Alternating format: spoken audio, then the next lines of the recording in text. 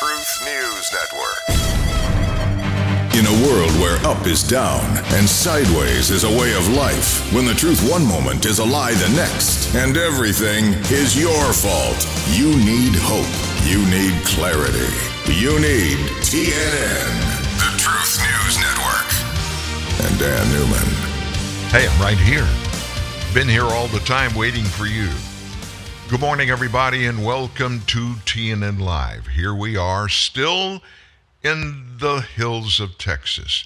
There are a bunch of them over there. On the road is TNN Live, and I'm glad you chose to join us today. You know what we're going to do today? Normally, this would turn into, it always does, a bashing session on the President of the United States. Look, we know all about his cognitive issues. We know all about the fact that President Biden's getting kind of old. So we're going to give him a slide today, give him a free pass. Well, we can't do that. We just can't do that because there's so many things out there. But we're going to begin the show today, instead of talking about President Biden, something we haven't delved into a whole lot, getting into the details of this January 6th committee and what they're all about. I think from the 10,000-foot level, you know what they're doing. You know what it's all about. It's simply to try to do everything they can do to keep Donald Trump from running for president in 2024.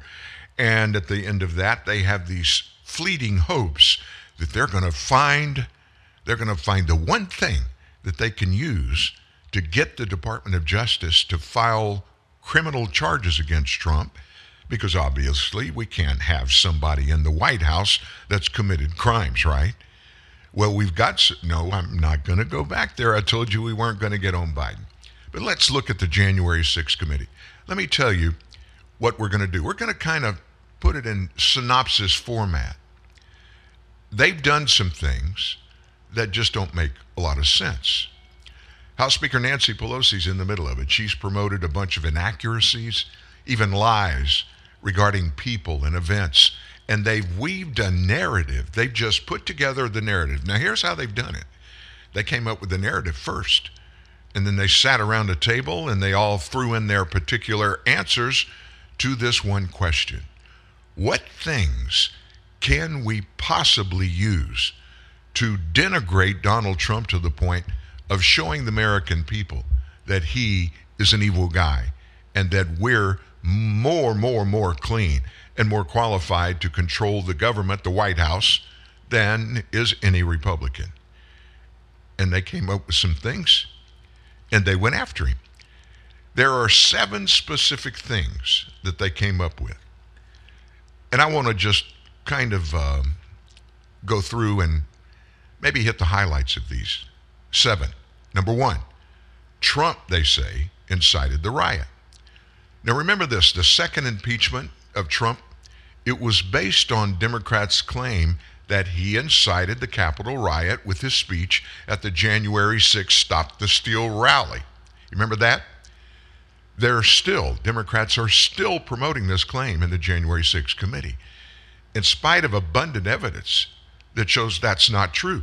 And they keep beating that drum. Why?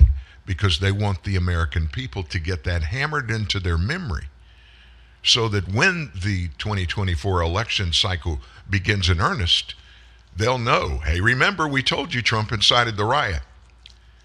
The intelligence community, they learned more than 2 weeks prior to the riot, remember this, that there would probably be violence on January 6th.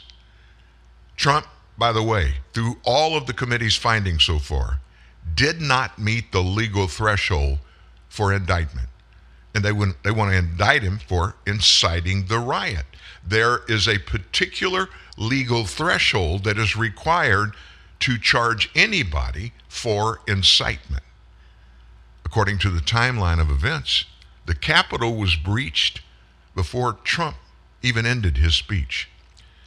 Well, that's number 1. Trump incited the riot. What's number 2? The deployment of the National Guard on January 6th was delayed. Can you believe this? They're actually using that against Donald Trump. Of all of these 7, this one just blows my mind absolutely apart. both the Defense Department Inspector General and the Joint Chiefs of Staff Chairman, General Mark Milley, both said that the National Guard was not delayed in its deployment. The DOT even offered to make the National Guard available 4 days before the riot. Well, who turned the spigot off? They were rebuffed by the Capitol Police Chief, Steve Sund. Sund later changed his mind, but his request for guard troops was denied by the Senate Sergeant at Arms at the time, Michael Stenger, and House Sergeant at Arms, Paul Irving. These are the ones that said, no, don't send the National Guard. Now, I kind of wonder, who do they work for? That would be the leader in the Senate and the leader in the House. And who would that be? Chuck Schumer in the Senate, Nancy Pelosi in the House. Trump did sign an order. He signed an order on January 4th, 2 days before the insurrection. That order was to deploy 20,000 guardsmen if requested by Congress, because the White House, in this instance regarding anything to do physically with the Capitol building, it has to be Chuck Schumer and Nancy Pelosi. The deployment of the National Guard on January 6th was delayed. Yes, it was. But it wasn't Donald Trump. It was those sergeants at arms and the majority leader in the Senate, Chuck Schumer, House Speaker Nancy Pelosi. Number 3, ex-NYPD Commissioner Bernie Kerik. You remember him? Well, he was in Washington, D.C. on January 5th for a meeting. And the meeting was specifically to discuss overturning November 2020 election results. So in the transmittal letter with the subpoena that they served Kerik with, the committee served him, it included 3 citations with its allegation that Bernie Kerik was in the Capitol on January 5th. However, none of those citations claimed that Kerik attended that meeting. According to Kerik's phone and toll booth records, he was in the Big Apple, New York City, for a family emergency that day. He wasn't even there. The committee later admitted, we made a mistake. And they had hammered that over and over and over again, Kerik. And then it was like, we got busted. He wasn't even in town. Number 4, Representative Republican Scott Perry of Pennsylvania asked Trump for a presidential pardon regarding January 6th. Now, this I always thought was a reach, but nevertheless, according to Democrats, it happened. The vice chair of the January 6th panel, who was at our favorite Republican from Wyoming, Liz Cheney, she claimed that Perry contacted the White House in the weeks after January 6th looking for Donald Trump to give him a presidential pardon. Both Perry and Trump spokeswoman Liz Harrington disputed the claim from the very beginning. Perry said that he was in the Capitol doing his legislative duties on January 6th, and that the notion that I ever sought a presidential pardon for myself or other members of Congress is an absolute shameless and soulless lie. That's a quote. Liz Harrington said she talked with multiple people regarding Cheney's claim about Perry, and they all said it wasn't true. Nobody said it was true except Liz Cheney. And then number 5, Representative Barry Loudermilk. He's a Republican from Georgia, led a reconnaissance mission inside the Capitol on January 5th. This one was the one that everybody on the left just went crazy with for weeks and weeks and weeks. In fact, they still bring it up. What was this all about? Well, the Capitol Police refuted this allegation themselves, and they pointed to a very elaborate review of security footage, which they have every day, 24/7, inside and outside the Capitol.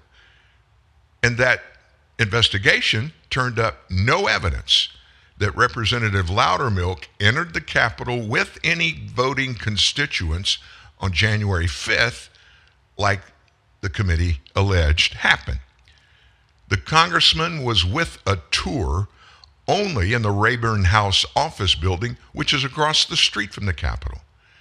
And the constituents didn't enter the Capitol building at all. Despite vindication with that, that little bitty thing, the truth, evidence, facts. Despite that, by the police and the committee releasing the security footage afterwards, Democrats still claim Loudermilk entered the Capitol with the tour. That was number 5. Number 6, Senator Ron Johnson. You see him all the time, Republican from Wisconsin. They alleged that Johnson was involved in a conspiracy to force alternate electors on Vice President Mike Pence. This is another one. This horse is a dead horse, and they're still beating that horse today. Johnson never handed slates of alternate electors to the vice president, as is alleged. Johnson's staff received an urgent request regarding alternate slates of electors for Michigan and Wisconsin, then asked Vice President Pence's staff about it and stood down after the vice president's aide said they already knew about it and the information was supposed to have arrived in the mail. Another one out there. And then the final one of 7.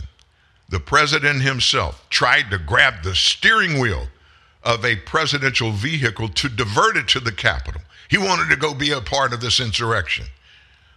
Cassidy Hutchinson, she's become an internet star because she worked in the White House. She was just a junior aide to Trump Chief of Staff Mark Meadows.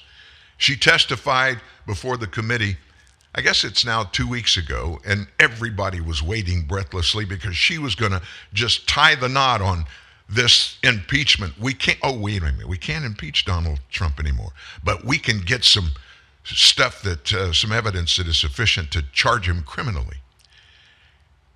Well, she told the January 6th committee she heard an account from White House Deputy Chief of Staff for Operations, Tony Ornato. Now, she heard this account. In other words, Tony told her a story. Now, I'm going to pause right there and tell you this one thing. Have you seen Cassidy Hutchinson? She's a darn good-looking woman. Now, I don't know Tony. I don't know who Tony is, but I can tell you this. Tony, if he's like most men, and especially the young breed of men and women that work in political campaigns and would be in the Oval Office as an assistant to Chief of Staff Mark Meadows, I'm sure he, like many other men, would get up on their horse and try to impress a really attractive woman. I'm just saying. Hutchison also testified that Trump lunged for Secret Service agent Robert Engel after trying to grab the steering wheel, and that Engel was allegedly in the room when Ornato conveyed the account. Well, guess what? Secret Service said Trump didn't lunge for the steering wheel or Engel. And if you look at the picture of one of the 3 vehicles that any president would have been inside of, where the president would be sitting, if he's in that big limo that they take everywhere, I forget what they call it, but it's a monster. It's almost 20 feet from the seat where the president would be to the driver. And so one lunge wouldn't be successful anyway. Ornato, Engel, and the presidential vehicle driver also said they would testify under oath, and they would say none of this crap ever happened. Now, if those 7 are the best that they have to go after Donald Trump, doesn't this look amazingly similar to the quote-unquote evidence that was presented in the House of Representatives for both of Trump's impeachment that happened? It sounds almost the same way. They try to create something out of nothing. In other words, they're trying to, through a mob, turn everybody against Donald Trump and turn their backs on the truth and prop up these allegations that, if they were ever proven, of course, it would probably be sufficient to go after the former president.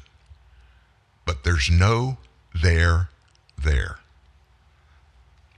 Once again, I'm going to remind you, what's the big deal about this January 6th committee? What kind of power do they have? I got to be honest with you, it's very scary. These people have access to anything and everything about you, about me, and anybody they want to go after.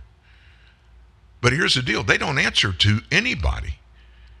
Nobody's going to call any of these people that are bringing in all these lies. Nobody's going to call them to account for that.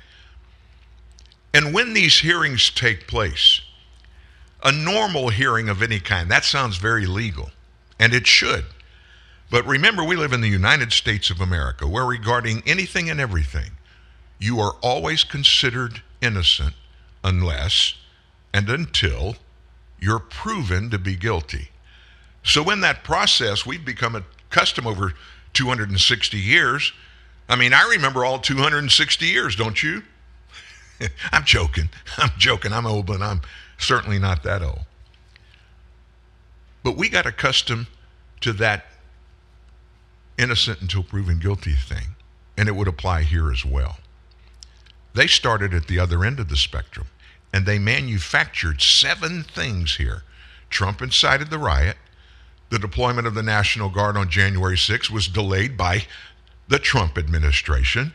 Ex-NYPD Commissioner Bernie Kerik was in D.C., and he was there to discuss overturning November 2020 election results.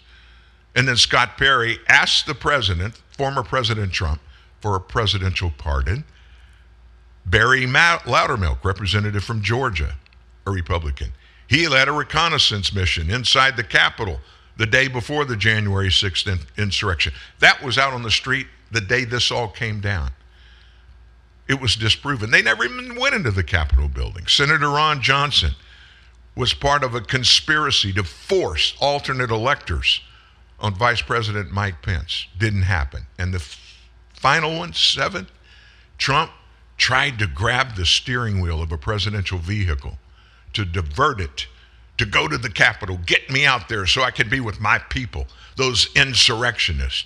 I got to get out there with those Proud Boys and Oath Keepers. Cassie Hutchison, by the way, and everybody else that testified before this committee.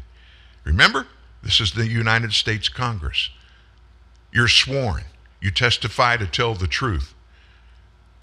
None of what she alleged can be proven. In fact, it's all disproven.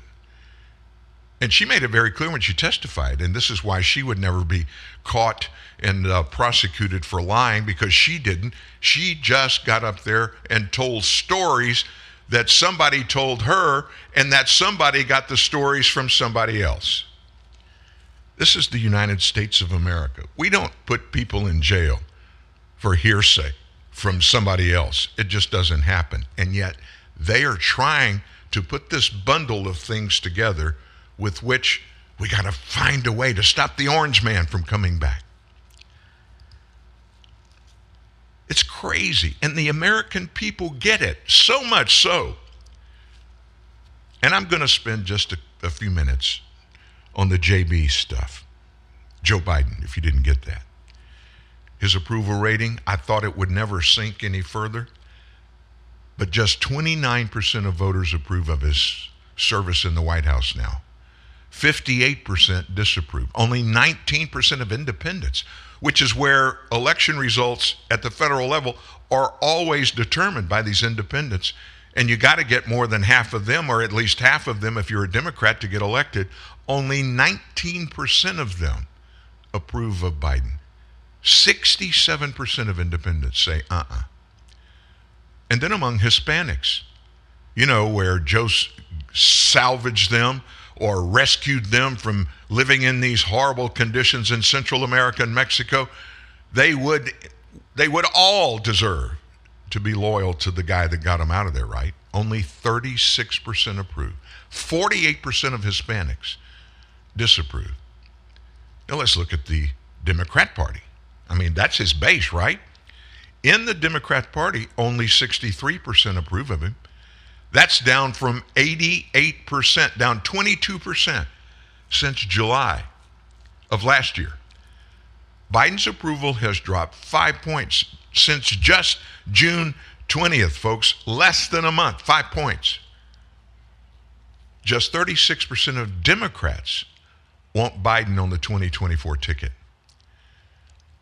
That approval rating is a historically low number. According to Gallup, 5 presidents have sunk into the 20s. Who are they? Harry Truman, 22% there. Joe's got a target, right? He can go down, but he's still ahead of Harry Truman and Richard Nixon, who dropped to 24%. And Jimmy Carter, the last Democrat that did stuff similar to what Joe Biden's done in the White House, Jimmy Carter, president, 76 to 80, his approval numbers slipped to 28%. George H.W. Bush, Bush 41, 29%. And baby Bush, Bush 43, 25%. Biden's approval rating has been going down, and it's because of a bunch of things. Besides his approval rating beginning to drop back in August when he led that Afghanistan withdrawal that left hundreds, if not thousands, of American citizens stranded behind enemy lines. I'll just stop there and say this, and we'll move on. There are still hundreds of Americans that are behind enemy lines in Afghanistan. That should make every American sick. You don't hear anything about them every day, except one place. Sean Hannity, you may not agree with Sean, his methodology and what he does, but at the beginning of every daily show, whoever his booth announcer is that does his promos and intros, gives us how many days ago the Afghanistan withdrawal began and how many days that is till now that these Americans are stuck behind enemy lines. That's kind of an important thing. And we certainly need to remember those people and pray for those people. So where does this all end? Well, the majority of registered Democrats, they want somebody else on the ticket in 2024. 2/3 of Democrats responded they would rather someone else be at the top of the ticket. Why? They talked about the economy, inflation, Biden's age, his obvious cognitive decline as major determinants for their opposition to his leading the Democrat Party in 2024. This comes from the New York Times, incidentally.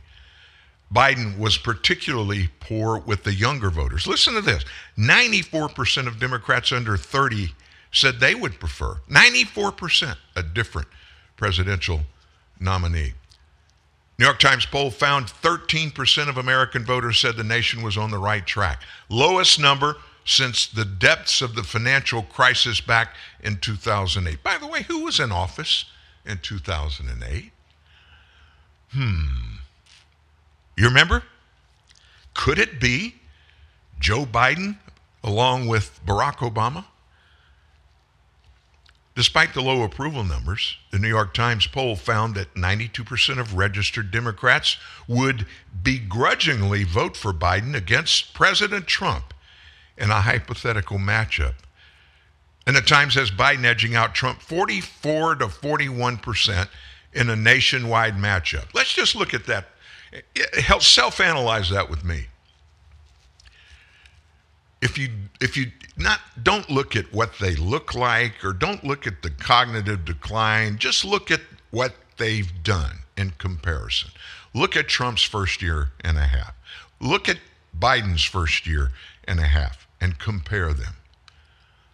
Isn't that why we're supposed to vote for any leader at any level of government, local, state, or federal? I would think so. Biden has done a lot.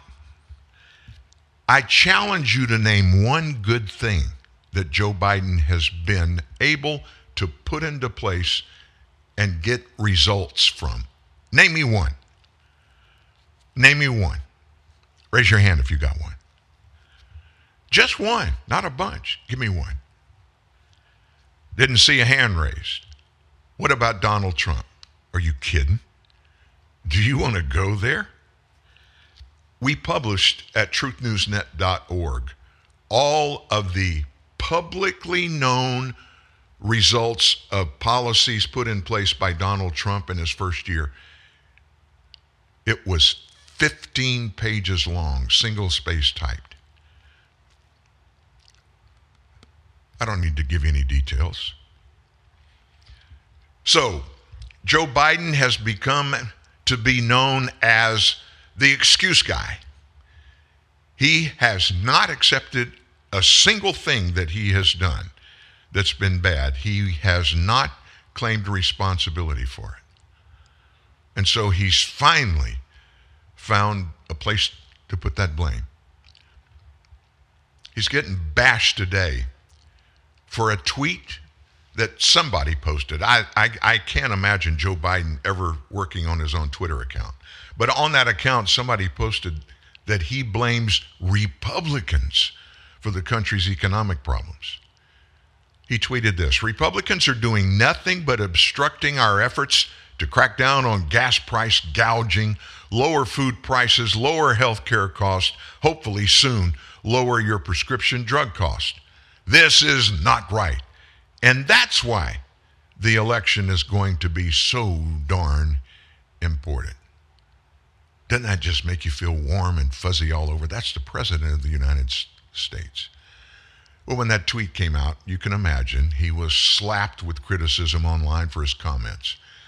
And I won't go through them all. I've got a list here that they're all pretty funny.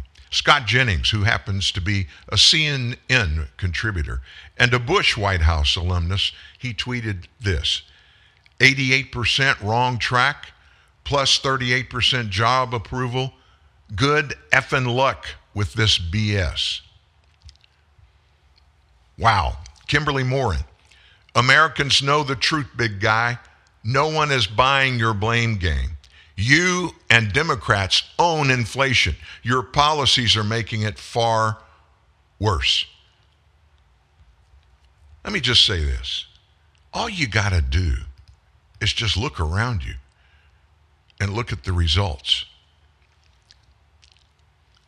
We're going to take our break here, first break, but when we come back, you remember all that money that came out in one of the pieces that was in it? Somebody found it and put it out there about the crack pipe funding of federal money that was going to go there. And of course, the White House was quick to say, oh, Jen Psaki, I'll never forget it. Yeah, there are no crack pipes in all of this. It's to help people who are addicted get off of their drug problem and make sure that all their paraphernalia is clean and good so there's no disease. You remember that? I got some more truth for you on the other side. In the steel industry, we dedicate our careers to supporting this country, making products to build infrastructure and skylines, creating jobs, supporting families. And when domestic materials are used, the money stays in our communities. That's what really matters. These people, these places, that's worth supporting. Does it matter to you that all our chefs are well trained? Or that our kitchens are both SLSI and GMP certified? That we freshly bake goodies throughout the day? Well, it matters to us to know that your family will enjoy every bite. At Kiehl's, we're fresh because of what we do. But more than that, we're fresh because of you. Wendy's famous 4 for $4 is heating up with the new Spicy Crispy Chicken Sandwich. The Queen of Spice is delivering that spicy chicken you love with lettuce and mayo between 2 deliciously soft buns. And yes, in classic 4 for $4 fashion, you can get all that spicy goodness with spicy or crispy nuggets, fries, and a drink to cool off, all for just $4. Is it getting hot in here? Or did Wendy's just deliver the hottest deal in fast food? We got you. Offer includes 4-piece nuggets, junior fry, value drink. Price of participation may vary. This is the sound of regular water droplets. This is the sound of vitamin water droplets. Regular water, vitamin water.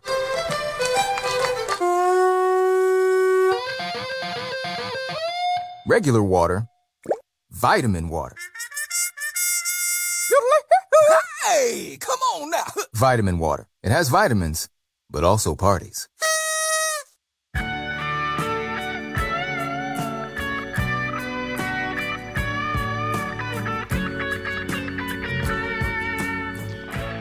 Well, don't forget, we published part 2 today of a great story at truthnewsnet.org.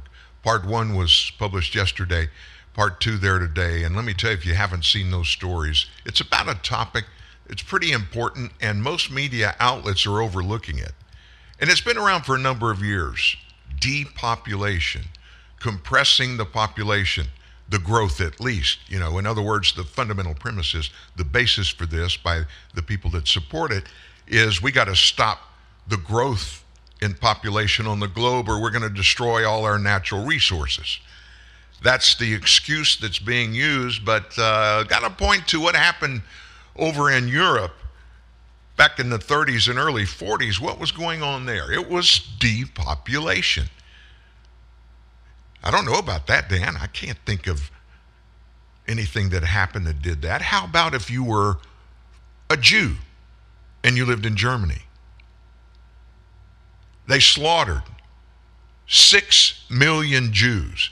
I don't know a better representation of depopulation going on. Now, are we talking about getting to that? I'm not going to give away the 2 stories, but it is discussed ad nauseum with experts, with lots of evidence included. Part 1 yesterday, part 2 today. Make sure that you check them out. Very important topics for you to consider while you're out there doing your normal stuff. So what about Joe Biden and the crack pipe stuff?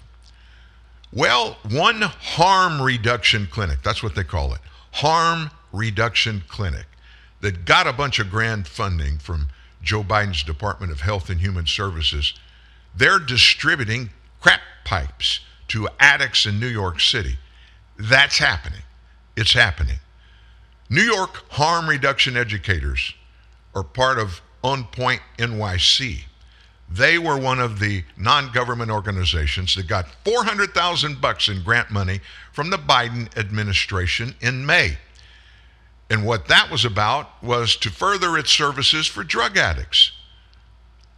Biden officials, they denied reports then that the grant money could fund distribution of crack pipes.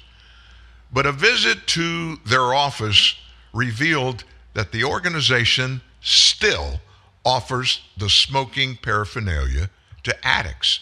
On Point NYC operates 2 drug sites. Drug sites. And what do you mean? We're talking about places where they encourage addicts to come in and sit down and do your drugs here. I got to be honest with you, that doesn't make any sense to me.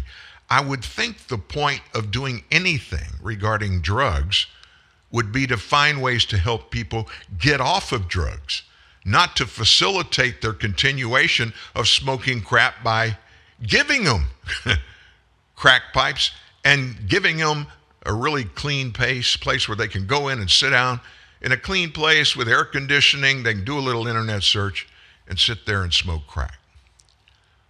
After spending just 10 minutes on paperwork with basic information, staff at the facility provided a reporter a smoking kit that contained, listen to this, a crack pipe, condoms, and lubricant.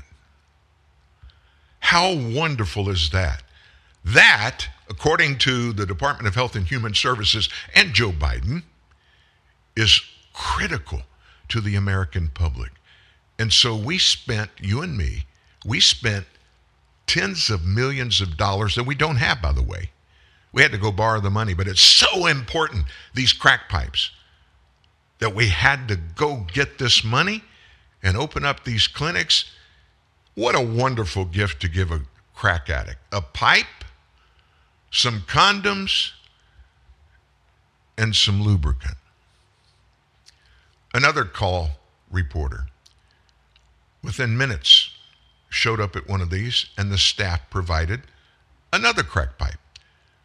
A staffer at this facility directed the reporter to back rooms for addicts to use drugs under supervision, where the reporter saw individuals smoking and injecting various substances. My question was, when I heard this story, was, what are they injecting?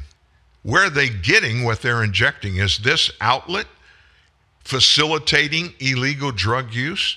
Hey, we want to make sure you get stuff that is not laced with fentanyl. We don't want you to die, and you're going to die if there's fentanyl in it, so let us help you.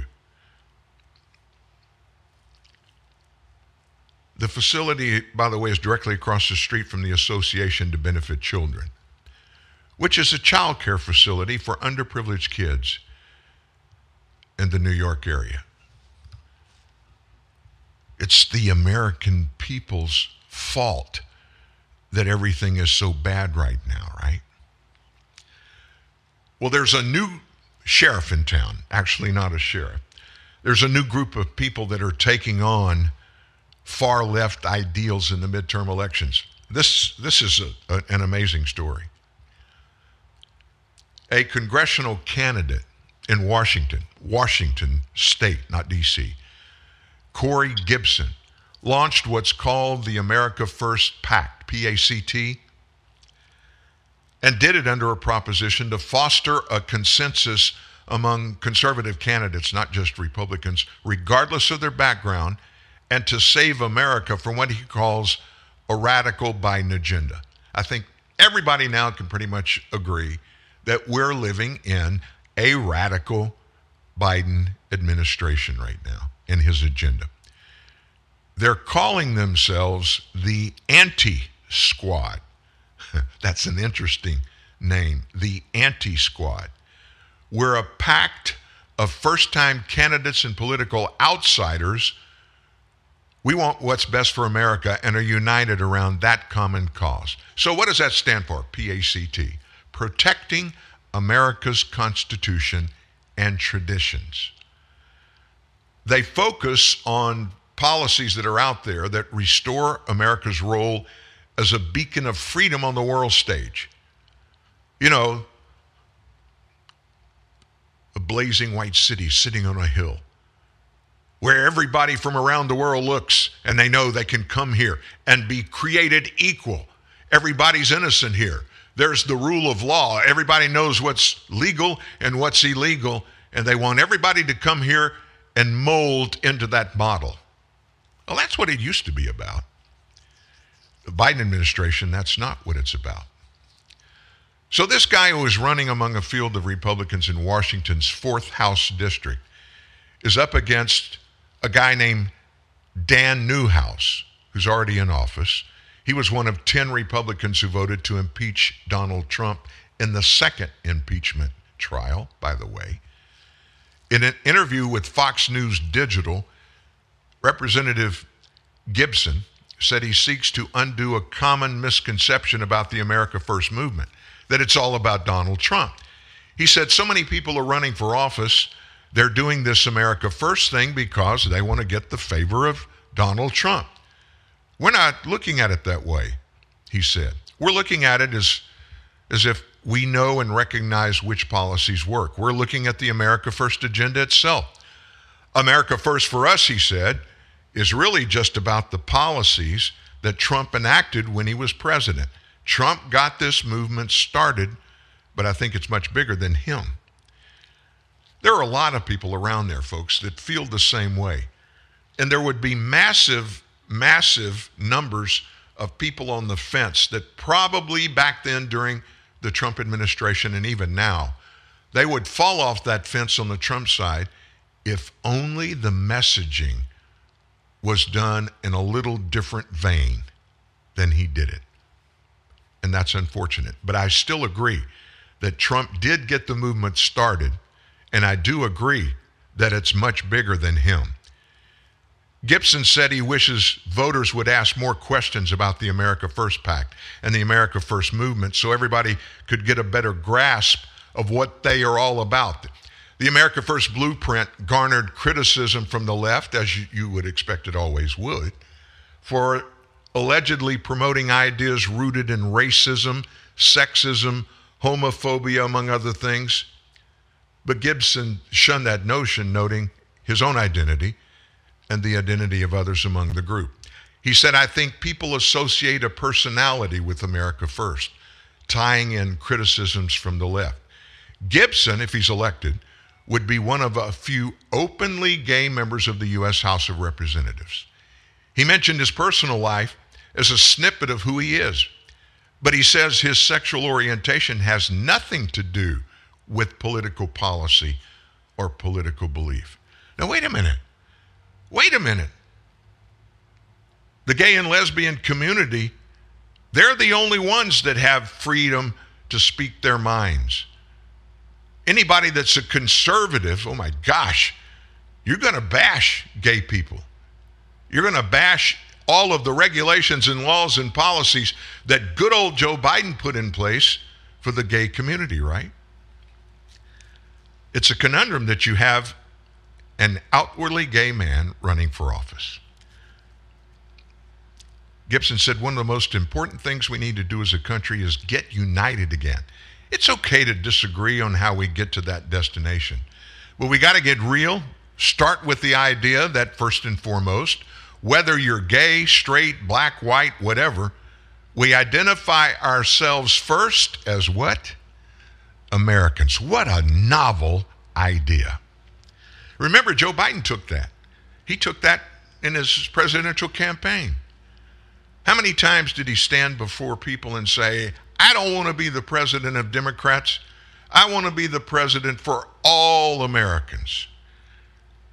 Well, I just thought of something. I said, how many times did he do that? He didn't do it very many times because he didn't get in front of the American people very often when he was running for office. In a press release, the PACT, P-A-C-T, outlined its goals for fostering a better future, and it highlighted the policies that needed to be implemented to realize those goals. That press release said, the PACT is a diverse group of like-minded conservatives, regardless of Trump's endorsement, who are dedicated to working together to enact meaningful policy change through an America First agenda. This means returning us to, guess what? Energy independence. Defending our borders. Oh my gosh, you can't be a real American and still want us to rely on fossil energy. You just can't do it. And if you think we need to enforce our southern border and keep these poor people from coming in here, you can't be an American, right? Well, they didn't stop there. They want to enact congressional term limits and protect a bunch of, if not all of the freedoms that we cherish. But Gibson's just one of many people across the nation that are members of America First. What do the other members have to say about the movement's goals, the ideas, and expectations for the midterms? One of them, Dwayne McClure, who is the PAC's executive director and co-founder, he works behind the scenes to keep everything running. He says the organization serves to alter the existing Republican Party to one more focused on fundamental principles of liberty. Liberty, that's a novel idea. And do it to ensure a greater future for all Americans. He said, my goal with the PACT is to make it a powerhouse of force within the Republican Party and within the country. Our goal has been very simple, which is to fundamentally change the DNA of the Republican Party. Basically, we're tired. We're tired of being a party of losers and capitulators that don't even know how to play offense, or if we know how, we're not doing it. McClure shared Gibson's enthusiasm for the diverse field of America First candidates, highlighting his own identity as biracial. We really have a diverse bunch, he said. Christine Vilverde ranks among the candidates McClure identified as an American First stronghold. The congressional candidate, Christine Vilverde, is running for a seat in North Carolina's 2nd House District. She issued her own statement about this first pact. She views it as one focused on leading America into a more prosperous future. How does she say we're going to do it? By promoting policies that enact positive changes across the U.S., citing several key issues important to her message. Those included small business protectors, parental rights in education, and energy independence, among others. A little bit later, we're going to get into the energy independence thing with some news and information that you haven't heard anywhere else about energy. We'll get to that Probably we were in the early part of the second hour. She continued, our members want to remind the world that America is a nation that deserves gratitude for their generosity, that we will lead with strength through not just power, but with principles. How about with laws? That would be different from what we're experiencing now. She said, we believe it's time to unite behind a positive message and to promote an agenda built on our values and the American ideals of freedom, justice, and equality, not equity. I'm just adding that PS. She didn't say that. But there's a big difference between equality and equity. The left, Democrats, they want equity. They spurn equality because in equality, you can't manipulate anything. Equality is just what it is. Everybody has the same opportunity for everything. Everybody has those opportunities. That's the way America's always been. Of course, that's the way it should be. When we come back after this break, we're going to hear from General Keane. I don't know if you know this or not. Joe Biden's headed to the Middle East today. Now, let me think back. Wasn't he over in Europe just a week, 10 days ago? Why, oh, why could Joe not have jumped over to Saudi Arabia where he's headed while he was over there? I mean, it would have taken a whole lot less time.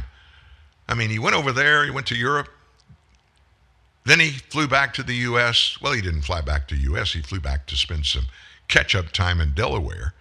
He goes back to the White House for a few days, and now he's headed over to Saudi Arabia to get on his knees, where he's going to get really, really busy, begging for oil from the Saudis. Oh my gosh. Back with that and more after this. Welcome to McDonald's. Can I take your order? Yeah, I'll have a pre-meeting pump-up, a Monday fixer, and a Screaming Boss recovery. So that's 1 peppermint mocha, 1 McCafe frappe, and 1 fruit smoothie? Yep. Name your drink. McDonald's has it. We're your destination for those special flavors that help you get through your day. Get any small McCafe smoothie, frappe, shake, or espresso drink for only $2. Even the delicious new peppermint mocha. For a limited time, price and participation may vary. Don't miss our iHeartRadio at-home session with Jesse McCartney. Presented by Hellman's. An exclusive and intimate performance. At a time when we're craving live music. Watch Tuesday at 8 p.m. Eastern, 5 Pacific on iHeartRadio's YouTube. Missing that restaurant flavor at home this summer? Hellman's is bringing crave-worthy flavors to you. Serving up new drizzle sauces that you can put on pretty much anything. With flavors like cilantro lime, roasted garlic, and creamy chili honey. You can drizzle, dip, and dress to make home the best restaurant around. Carb up with Yakisoba, the noodle masters. No matter what stage of life you're in, we have the perfect noodles for you. From birthday noodles to wedding noodles, all the way to those most final of noodles. Every occasion has a noodle at Yakisoba, so experience something different. Yakisoba. It literally means fried noodles. Disruptive may be just another overused buzzword, but disruptions in business like network downtime, data loss, social media abuse, and limited bandwidth are downright disruptive. For businesses large or small, Barracuda Networks offers powerful, affordable, yet easy to implement content security, application delivery, and data protection solutions, all designed to prevent disruptions and simplify IT. For an online demo or to try any of our security or storage solutions risk-free for 30 days, visit barracuda.com/disruptive.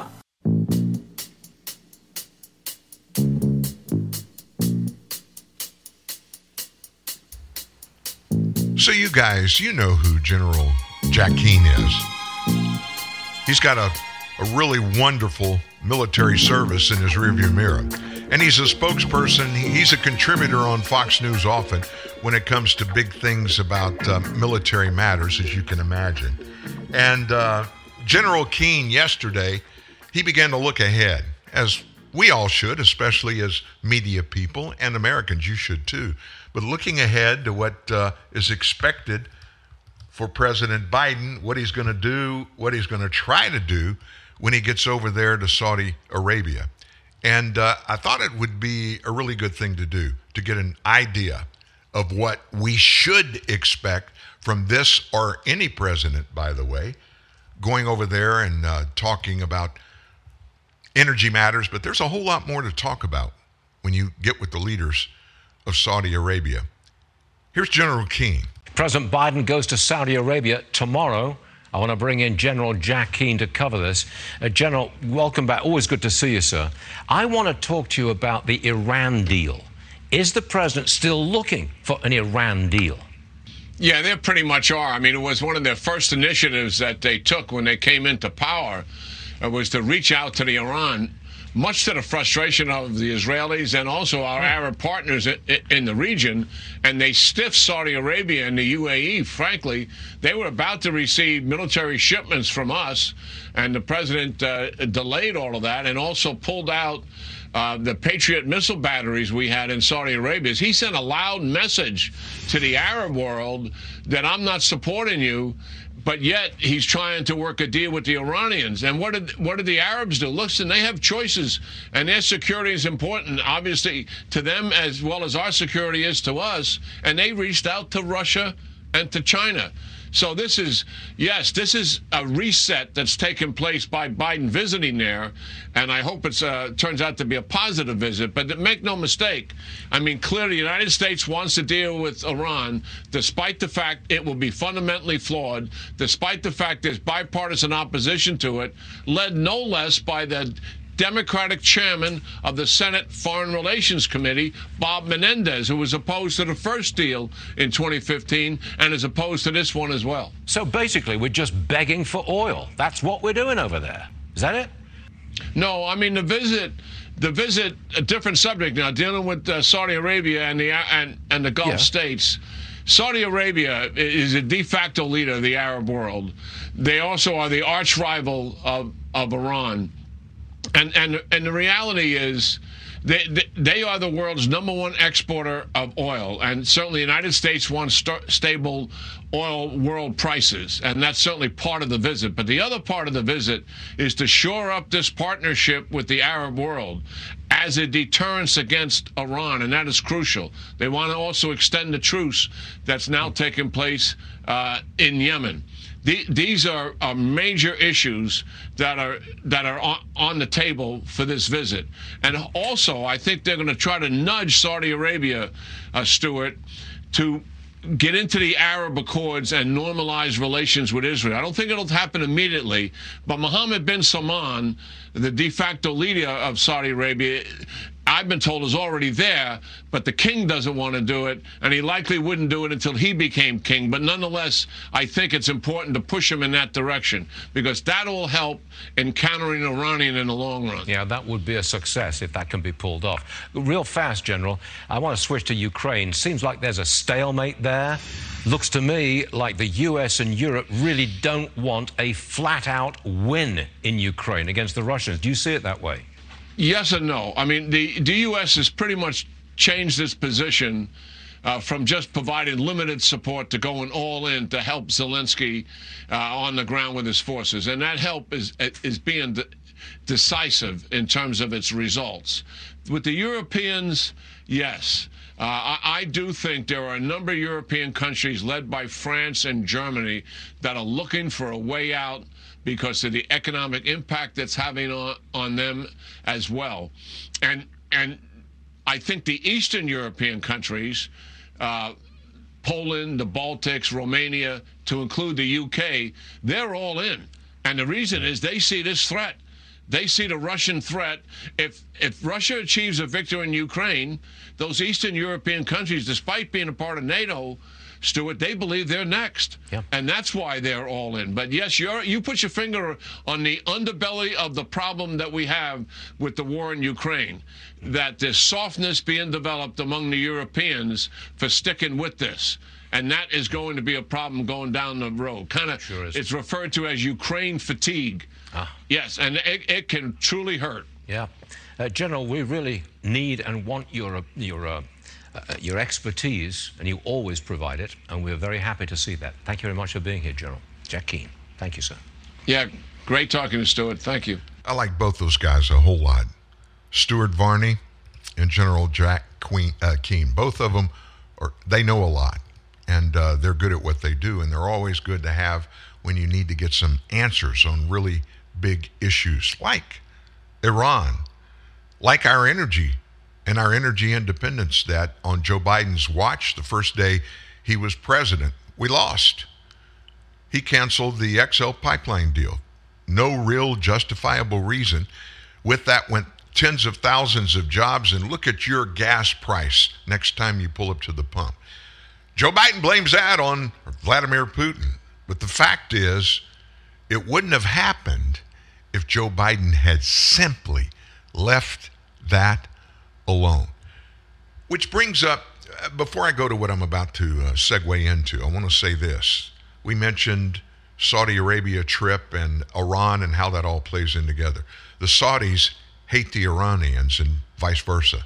Both of them are pretty big deals over in the Middle East, and they carry a lot of weight and a lot of political angst with a lot of other countries, not just us. The big question on everybody's mind is, can the Iranian nation government, can they develop nuclear missiles? How close are they to that? Well, you remember that Iran deal that the United States had with Iran, negotiated by guess who? Joe Biden, Barack Obama. You remember what it was all about? Experts pointed to the deal itself, even though it wasn't ever put in front of Congress to codify. Why would that happen? You would think something so big as that, a treaty with the nation of Iran that has to deal with nuclear proliferation, that it would go before a bunch of people that have some knowledge about such things. Remember, when it comes to doing business politically for that 8-year period, who did we have doing that political business? Barack Obama and Joe Biden. Neither one of them have ever worked in the private sector. Neither one knows anything about business and politics. The Iranians are experts in that area, and they proved it in that deal that they negotiated. They got billions of dollars in cash from us. What did we get out of it? Well, we promise you, we're Boy Scouts. We'll raise our 2 fingers in the air and say, we will not enrich uranium so that we can convert that into missile fuel. We're promising we're not going to do that. Well, guess what? They're doing it. And experts on the issue are now telling us they're not years away from having that capability. They may already have it, we're told. If not, they can have it in just months. Now think about that for a second. Think about that. Iran in the Middle East having nukes. I'm not worried too much about Israel. Why is that? Well, they have that Iron Dome over the country that works pretty effectively. I think that most experts will agree that they would have a good shot at neutralizing any ICBM missiles, nuclear tipped, that would come their way. But we gave, in that deal, we gave Iran the permission to continue to develop ICBMs, intercontinental ballistic missiles. All they got to do is put one of those on a tip of one of those missiles and point it at Washington, even Los Angeles. Now, there is a chance if they do that, we could shoot those missiles out of the air, but it's a very slim chance. Why is that? You know where they get the technology for their ICBMs? From Russia. And what kind of technology have regarding ICBMs that might kind of give us some issues about being able to knock down one of those nuclear-tipped ICBMs that would come from Iran? Russia has now a hypersonic missile. Hypersonic. I'm not going to get into the physics of what's the difference between a regular ICBM missile and a hypersonic missile. Let me just say this. They're a whole lot faster and a whole lot harder to hit and knock out of the air. This president, when he was vice president, was part of a deal that gave Iran, didn't just give them the chance to go for it, supported them, gave them a bunch of money to make it so they could do it. And if they don't already have it, they're really close to having the ability with enriched uranium that they weren't supposed to enrich. They told us it was for peaceful stuff. Oh, we're going to build some nuclear energy plants over here. We got to have some energy. You don't need to enrich uranium for nuclear power, for electricity. You just don't. And they've just been right along doing it. Secretary John Kerry, Secretary of State, forever. He's our climate czar, but he was also part of that negotiation with Barack Obama, Joe Biden, and the leaders in Iran for that deal with all that money. And it gave them some free time, some free space. Now, we don't even have to open up and show the Americans what we have in our missile silos and what we have in our nuclear plants, our production plants. We don't even have to do that. And they didn't. That's why we don't know exactly what was happening. But we do know there's a bunch going on over there. And sadly, and scariest of all, folks, we may not know until it's too late. It's not a good thing.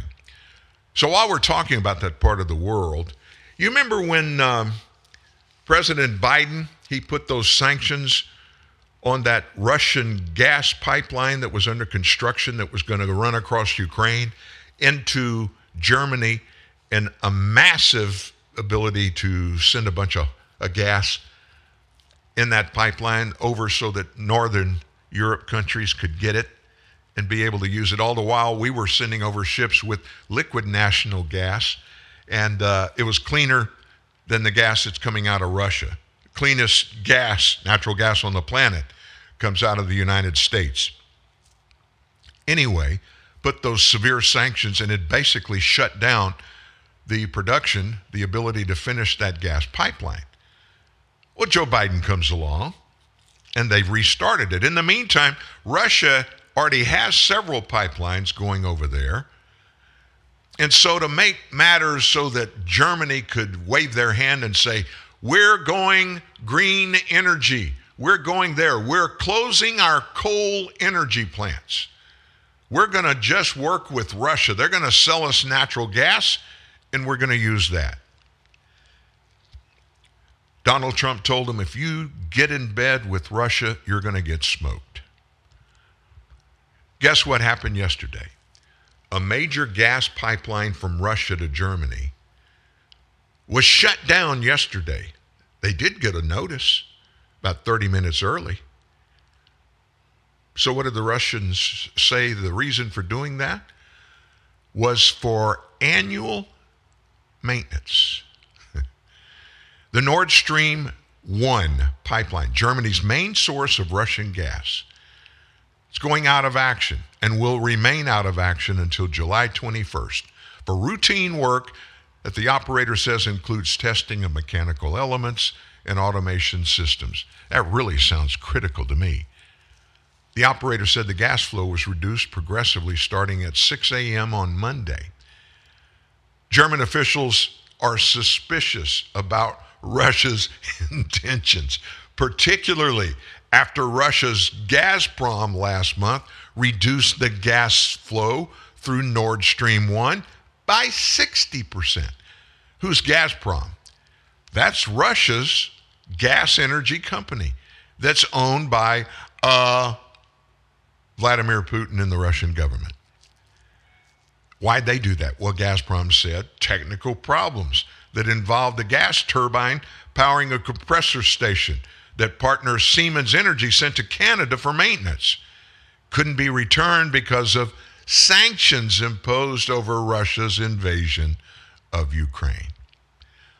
Now, Canada piped up about that over the weekend, that it would allow the part to be delivered to Germany, citing the very significant hardship that the German economy would suffer if they didn't get a sufficient gas supply. Thankfully, it's in the summertime. If it was in the winter and this happened, their natural gas, you'd have Germans freezing to death, literally. German politicians, they have dismissed Russia's technical explanation for the reduction in gas flows through Nord Stream 1. They, like me, said the decision was a political gambit to sow uncertainty and ramp up the prices of gas.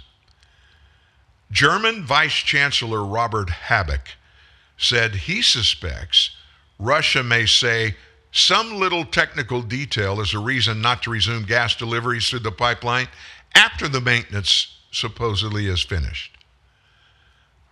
Germany and the rest of Europe are scrambling to reduce their dependence on Russian energy imports. Germany, by the way, has Europe's biggest economy. They've been getting about 30% of their gas to power industry and generate electricity from Russia. So they open their eyes a little bit with this Vladimir Putin stuff and Gazprom and what they can do with that gas pipe coming over there and what kind of control they can have over Germany. And guess what Germany did? They told us last month, hey, we're firing up our coal plants again. And of course, they didn't just turn them off, they started dismantling them. So it's going to take some time.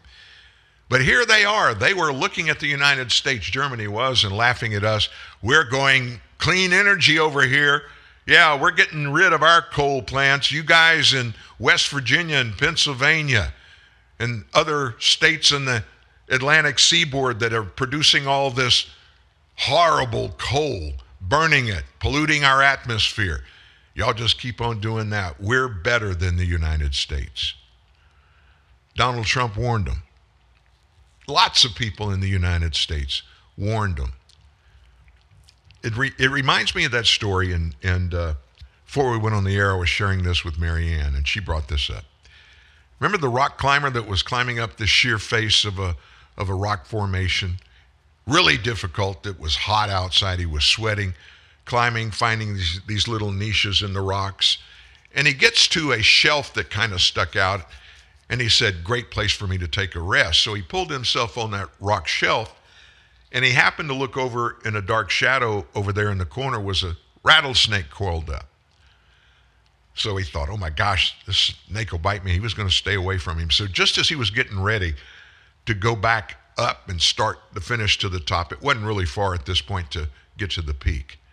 The rattlesnake actually spoke to the rock climber and asked him, he said, Mr.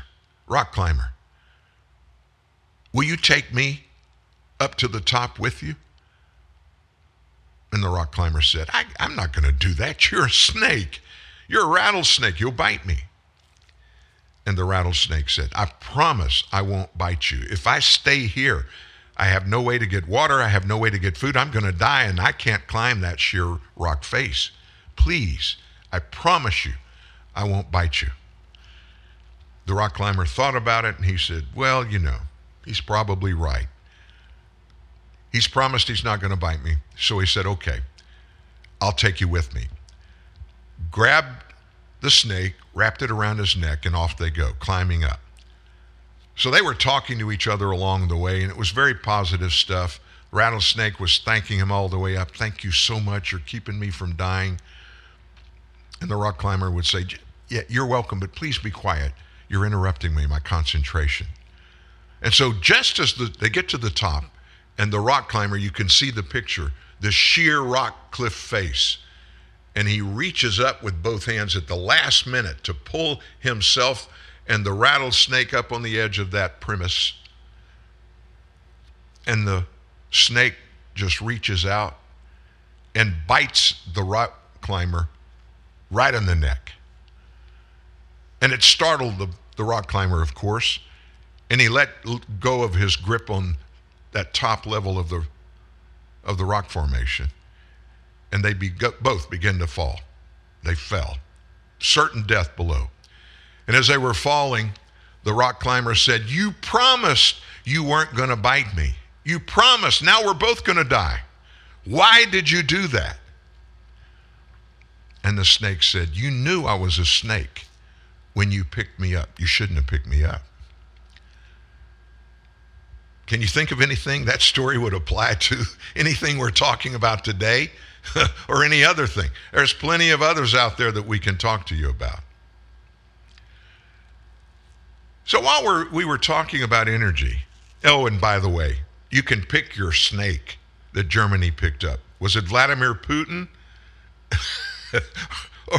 or was it Joe Biden? I'm not going there. The snake in this whole thing, of course, was Gazprom, which is controlled by Russian President Vladimir Putin. He's the rattlesnake. And they were trying to cut a deal with Russia. Why would you want to cut a deal with Russia? They're communists. They're despots. All of them, not just Vladimir Putin. You can look at what they do. Don't listen to what they say.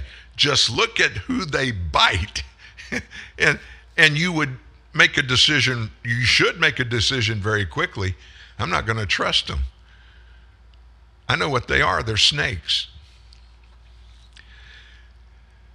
So this green energy thing, Green New Deal, New Green Deal. I keep forgetting how to say that name and say it right.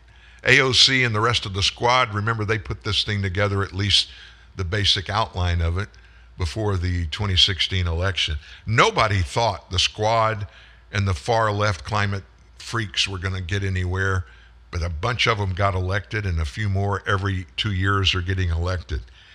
And the push is just, it's nauseating how deep and how loud and how unrealistic the cries for clean energy. We've got to have it, and we've got to have it right now. We need to shut down everything that uses any kind of fuel. We don't care what it is.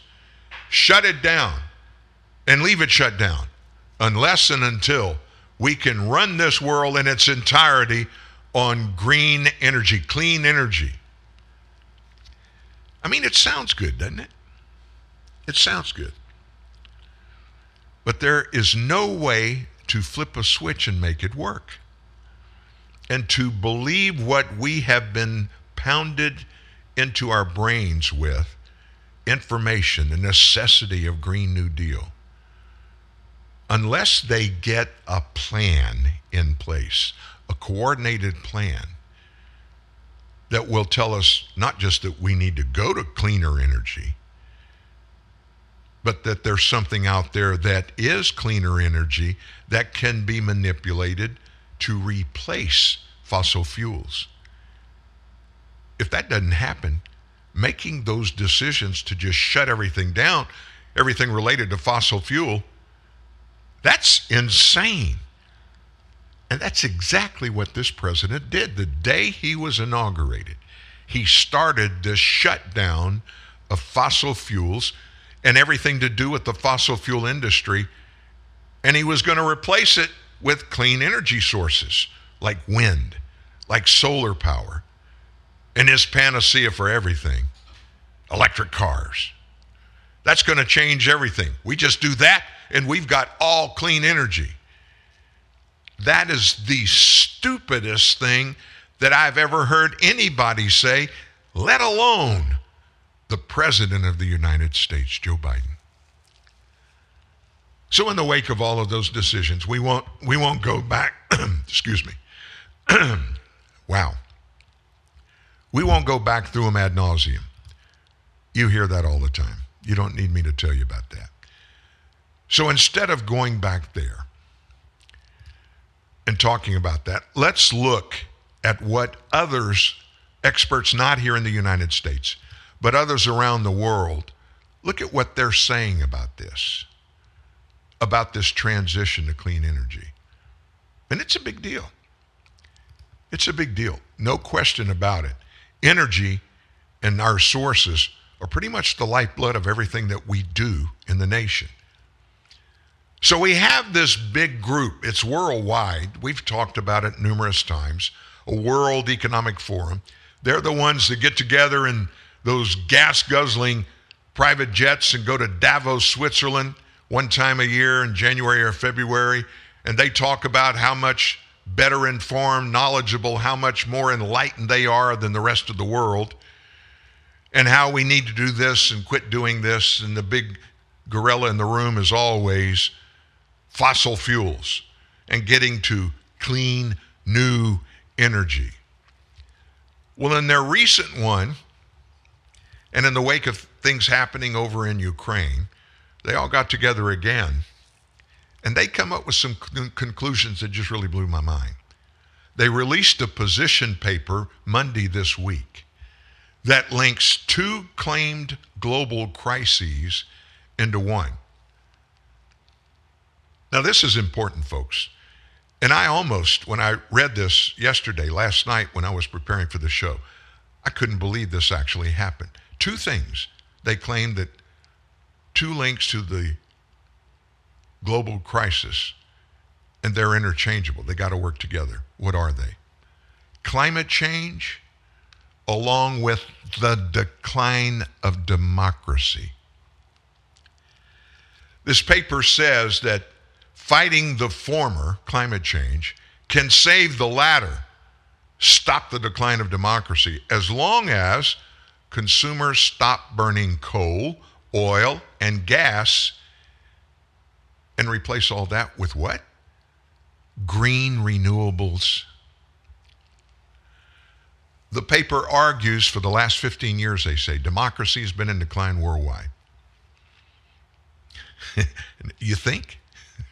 Why has it been in decline worldwide? That's a story for another day that would take a whole 2 hours of this show.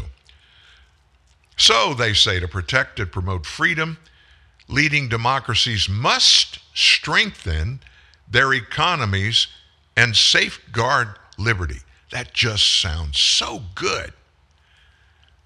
But listen to the reasoning and how they say we've got to get there. It goes on to say ignoring progress toward getting a low-carbon economy could put democracies in greater economic peril, not less. Now, wait a minute. They think they're interchangeable. Climate change and the decline of democracy. This is pretty spooky. How are they going to do all this? How do they say we need to? First, leading democracies should agree to end the underpricing of fossil fuels. In other words, $5 gasoline, it's got to be more than that. They say this: underpricing of fossil fuels is the principal factor that prevents a clean energy transition. The underpricing associated with producing and burning coal, oil, and gas, they say amounted to $5.9 trillion in economic cost in 2020. Nearly a quarter of those losses, $1.45 trillion, occurred in 48 major and smaller democracies. The leading democracies of the G20 should collectively commit to phase out cost and tax breaks for the production and consumption of fossil fuels. They should also phase in more efficient pricing of fossil fuels through taxes or tradable permits to cover the cost of local air pollution, global warming, and other economic damages. And here's the scary part of this. The paper goes on to argue that compliance with those things we said has got to happen, compliance can and must be enforced. They've got to enforce this. Taxes can be imposed on carbon-intensive imports to reduce the risk of unfair competition for their domestic industries and to deter companies from relocating overseas to avoid compliance at home. In other words, not only do they demand that we begin that transition to green energy, that we got to do it quickly, and the only way to do it is to make fossil fuel so expensive that people can't afford it, and we'll be out there raising our hand and say, okay, give us green energy operation, transition us to that. Forcing other economies to reform their underpricing of fossil fuels to avoid the penalties imposed by the policy. And we'd all come under the umbrella of the Economic Forum. If we would do that, force everybody to pay so much more, according to the World Economic Forum, with U.S. President Biden already committed to punishing the fossil fuel industry out of existence. And this paper concludes that by delaying a clean energy transition, leading democracies are making their economies more vulnerable through continued reliance on fossil fuels. Collectively acting to foster green transition is not only good for the climate, but also critical for protecting democracy. This democracy thing, forget about the transition to green energy for a few minutes. You know, we've talked about that ad nauseum. There's no way to flip a switch and get there. And by the way, ramping up the price of fossil fuel is not going to help us get there. These guys over in Europe, they don't understand. They think everybody in the world thinks like they do. They think that every government in the world thinks like they have their government set up over there. They don't understand representative republic government, which is what we have, and we've had it for 260 years here. They don't understand that. They don't get it. Now, please understand, when you're not a billionaire, but a multi-billionaire, and you're one of these several hundred in that category that fly into Davos, Switzerland, or they get on these Zoom conference calls, and they talk about what the plebes in these various nations need to understand, that we, those 200 or whatever it is, people, leaders, business representatives, whatever, whoever they are, we know better what's best. And so we're saying governments need to support this, and not just support it, but make it law. And if you don't agree to do that, what you're doing is you are perpetrating a specific attack on democracy. Now, in some of the nations these people live, they're democratic. They have democracies of some kind of structure. Nobody on earth has a democracy like ours. And from the very beginning, folks, let me just say this. This is not a pure democracy. It was never intended to be.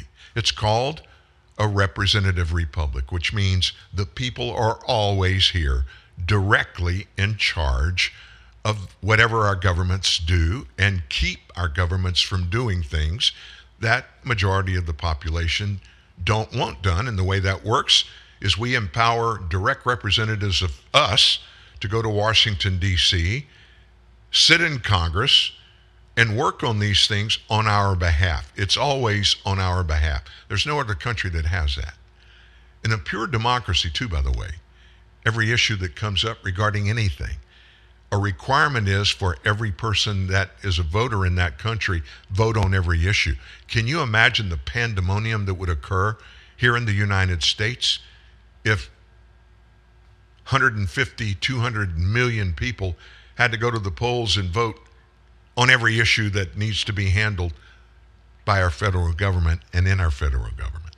That's why our forefathers created representative republic governing here. Now, I got to be honest with you. I've just about had it with this push for fossil fuels. It makes absolutely no sense. And I'm not a tested genius. I'm not.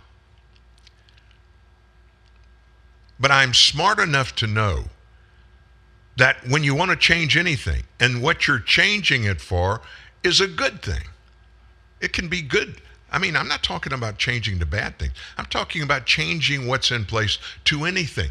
It is absolutely stupid to even think about doing that unless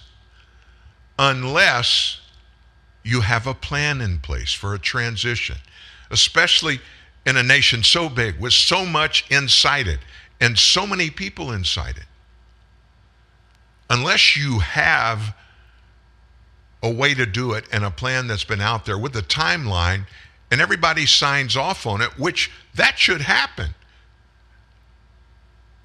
We need to be presented as the American people with a plan, and not just, hey, next week we're going to flip the switch and we're going to green energy, which is what they're trying to do.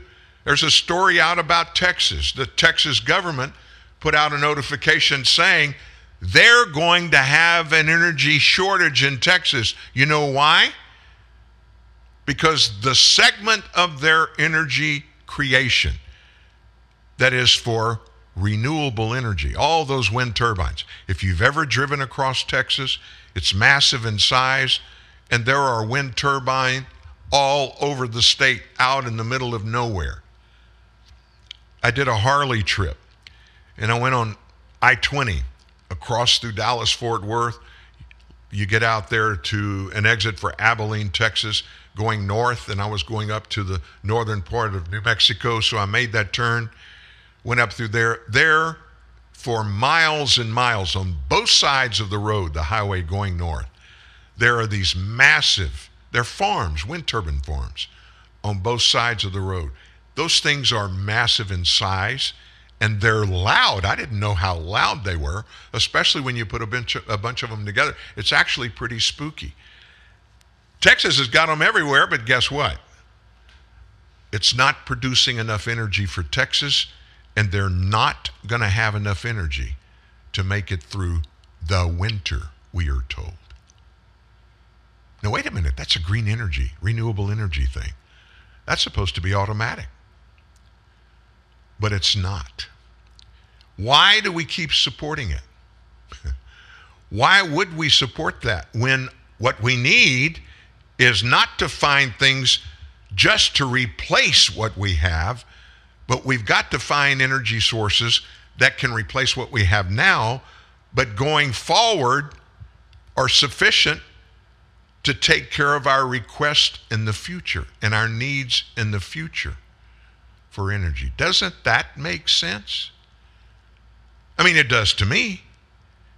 Get a plan in place. Get something in place that works, that you know is going to work, that you've researched, you've investigated. You brought all kinds of experts in, and they say, here's a way we can do it, but here's how long it's going to take, and here's what we need to do to get to that. Doesn't that make sense? Much more sense than what the Economic Forum is talking about. We got to do this now. If you don't raise the cost of energy to a point where your population will say, we can't afford it anymore, and then they're supposed to be able to say, aha, we told you, now we're going all green energy. I wish that was a possibility, but it's not. Why? We don't have the substitute in place, the replacement. What are they going to use? Real truth, real news. TNN, the Truth News Network.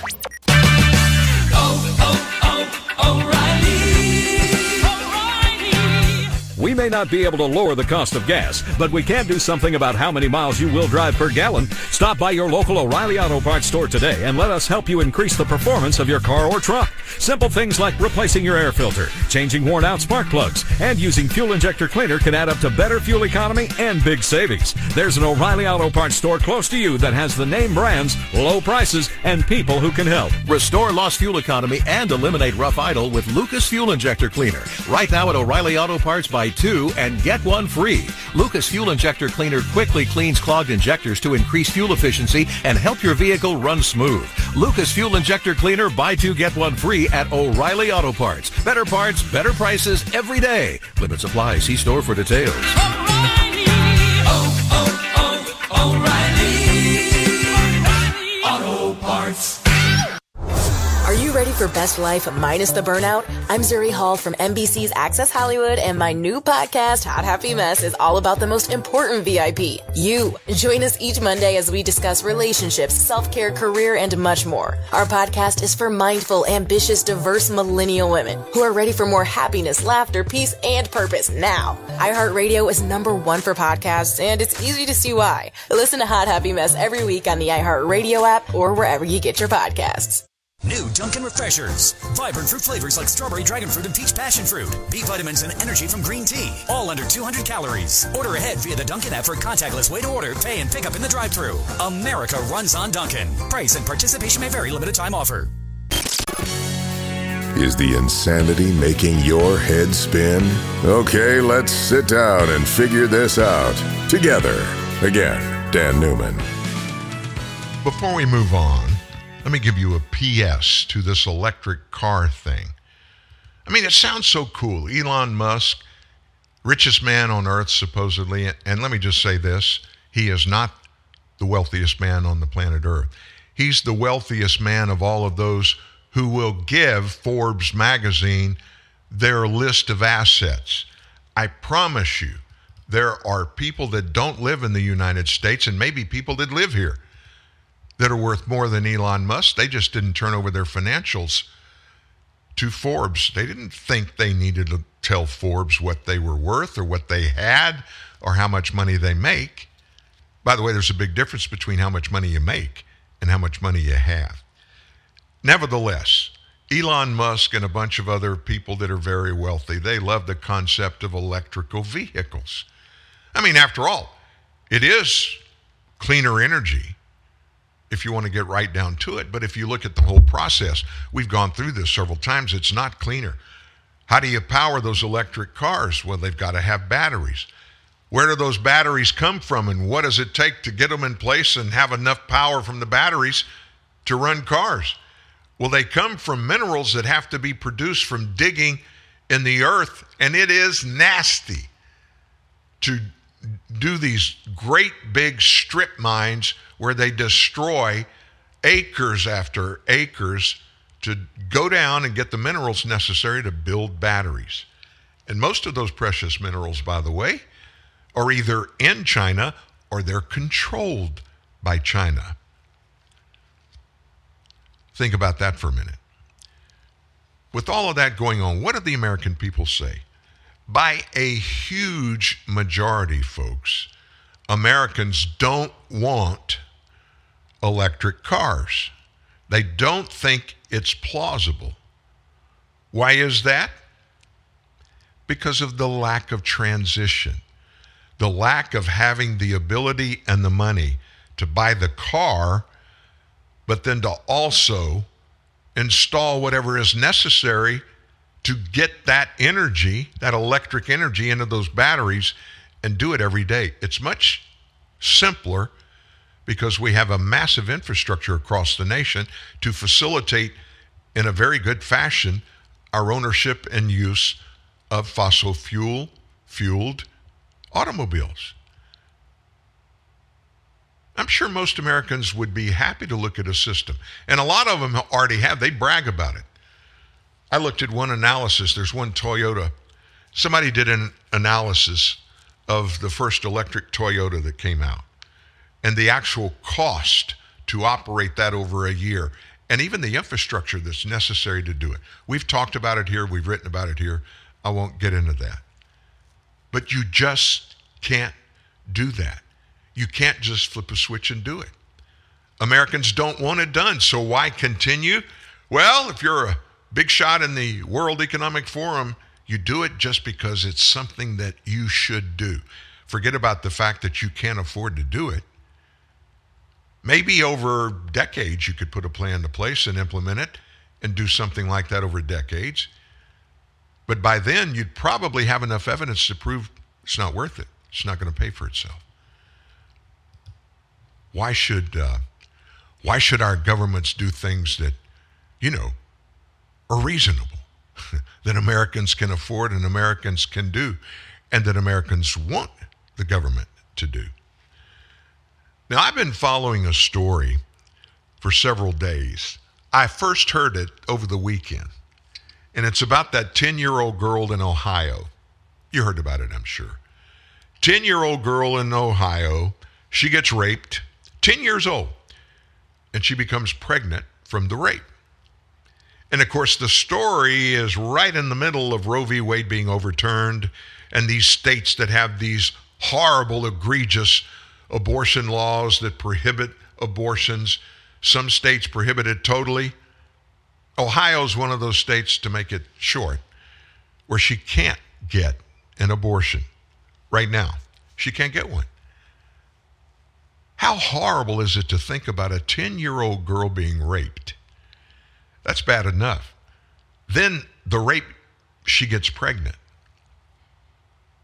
And then she and her parents, I guess, they think she deserves and needs to get an abortion, and she can't get it. The Washington Post, they are the master fact checkers, right? So as it turns out, they get into this story and they start checking it, and they come back and they post it. It's factual. Now, the fact check editor at the Washington Post is a guy named Glenn Kessler. And so he wrote a story about this, a column called The Fact Checker. The article analyzed this story about the little girl, story that went, as you can imagine, viral after the Supreme Court overturn of Roe v. Wade. And he admitted there's not a single piece of hard evidence that has emerged to back it up, this story about this little girl, even though multiple media outlets, including President Joe Biden himself, and I wouldn't call Joe Biden a media outlet, I'd call him an outlet of sorts, but very few facts come out of his mouth. Bunch of people, bunch of sources, they're calling this factual. It's gospel. It first appeared in the Indianapolis Star, the first of this month. Now, Indianapolis, by the way, is where this little girl had to be taken or go to get this abortion. And so the way it came out, the story came out, was a doctor in Ohio called an abortion specialist in Indiana and told her about this little girl in Ohio. And they agreed. And so the little girl went to Indianapolis and she got her abortion. Now, it was a gynecologist named Caitlin Bernard. She said she got a call from the child abuse doctor in Ohio that had planned to send that 10-year-old girl to Indiana to get an abortion. The Washington Post did not confirm the story, and they ran with it because they had the doctor telling the story. So once again, this is just like the testifier, the witness at the January 6th committee, the good-looking girl we told you. She had the blockbuster story that Donald Trump lunged at the Secret Service guy and all these things that were alleged that were done. She was the star witness. But her story, we found out immediately, she didn't even hear any of this firsthand. It was somebody told her. This is the exact same thing. And they are using it over and over and over, and it gets bigger and bigger all the time. There is not a single confirmation from anywhere. Jesse Waters last night at the beginning of his show on Fox News, he did like a 20-minute segment. They made phone calls. They called law enforcement people in Ohio. After all, if this little girl was actually raped, a 10-year-old girl, there obviously is a really bad sex pervert, a criminal walking the streets somewhere in Ohio that needs to be stopped. You would think, and by the way, there's a law in Ohio, just like most other states, that any such rape has got to be reported to law enforcement. Nobody in Ohio got a report about this. So then they looked up to Caitlin Bernard, the gynecologist at Indianapolis. She, by the way, appears all the time on abortion-positive news outlets, doing stories here and there. She's the quote-unquote expert. She likes to get in the news, and she gets in the news. And listen to what she said. I don't have the actual soundbite, but she claimed that this baby was 6 weeks and 3 days pregnant. 6 weeks and 3 days. And she said it a couple of times in the interview. She wouldn't confirm it. She wouldn't give any other information. All she did was say that she is the one that took this baby in and performed the abortion. No other facts, no documentation. And of course, in the world we live in today, medical records are private. You can't get your access to anything unless the patient agrees that you can have it. And obviously this girl's parents didn't want to give that information to anybody else. So you had to rely on one source, And a second source, the doctor in Ohio that said it happened, and then the abortionist in Indianapolis that said she's the one that did it. But let me tell you the thing that disqualified in my mind the veracity of this story. And she said it over and over again. 6 weeks pregnant, 6 weeks and 3 days. 6 weeks and 3 days. How in God's name can even a doctor, a specialist in abortion, how can they say with any kind of credibility that a fetus is 6 weeks and 3 days old? And what's the significance of that? There's really none medically.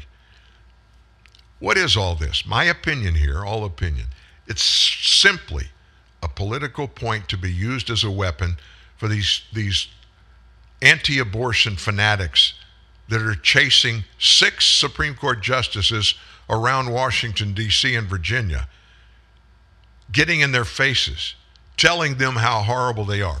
Don't those idiots understand the Supreme Court cannot do anything now? They've already rendered their opinion. It's done. That's the way the appeals system in the federal courts work. Roe v. Wade worked its way up through the federal courts. It gets to the Supreme Court. They made their ruling, and they can't come back weeks later and say, whoops, we made a mistake. We were wrong. Abortion is legal. All this is fueling the fire. And this president, he stands on the stage all the time, and he just builds up, makes it worse, piling on top of everybody else that's doing anything about abortion. You want to hear one that will just blow your mind? In 2019, Alabama passed the nation's strictest anti-abortion prohibition into law, offering 0 exceptions beyond a pregnancy that threatens the mother's life. So that immediately after Governor Kay Ivey, a Republican from Alabama, signed the bill, U.S. Middle District of Alabama Judge Myron Thompson ruled the law could not go into effect based on Supreme Court precedent that forbid bans before fetal viability. But following the release of the Dobbs v. Jackson Women's Health Organization decision a couple of weeks ago, Judge Thompson lifted the injunction, and in Alabama, the law is now you cannot have an abortion under any circumstances. So guess what's happened?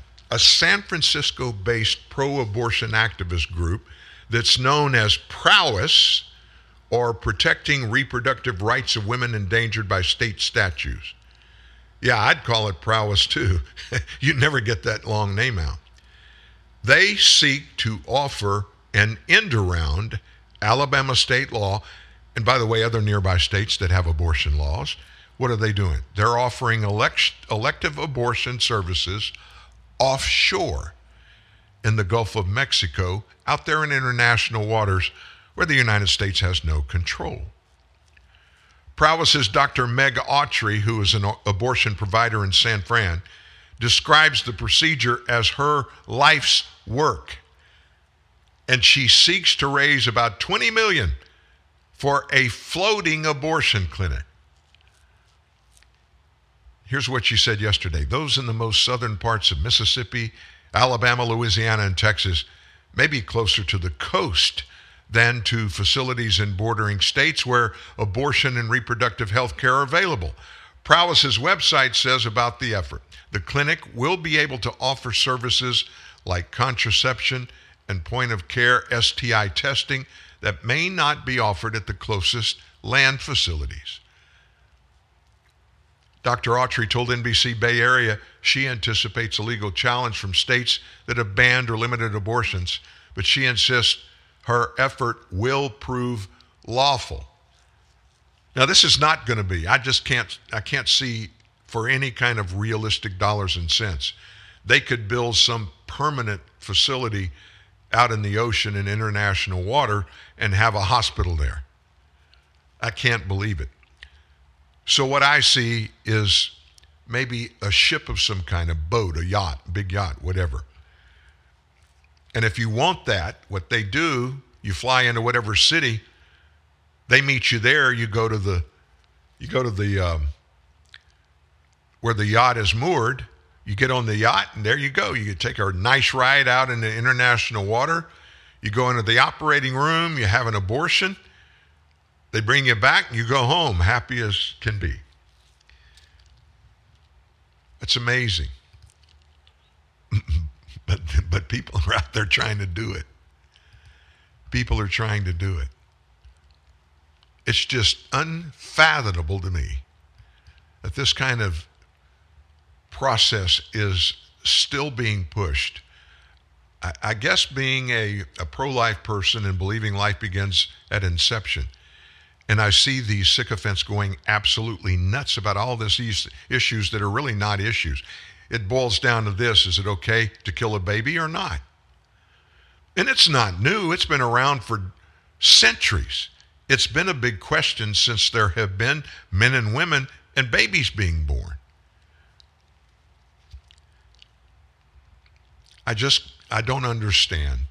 There's no reason why any pro-abortion person can justify that this person is not a person just because they haven't taken a breath of air. But everything else is there. And 6 inches is the difference between being a human and being a fetus. I don't get that. I know a bunch of this is about dollars and cents because the pro-abortion group, they make billions of dollars selling aborted baby parts. They always have. They don't like to admit it, but that's the way it is. Planned Parenthood was created, they say, to assist those who live in minority communities that can't get good health care stuff. So they do what they do. They have all these processes that they use, teaching and everything they say. There are 100 times more Medicaid clinics around the nation to give the same services to American women that Planned Parenthood does. And Medicaid doesn't cost the people anything, basically. Follow the money. Follow the money. Wow, this day has just flown by. So yesterday, in the midst of all of these issues that have come up regarding the validity of Joe Biden being president again, Fox's The Five took on this entire line.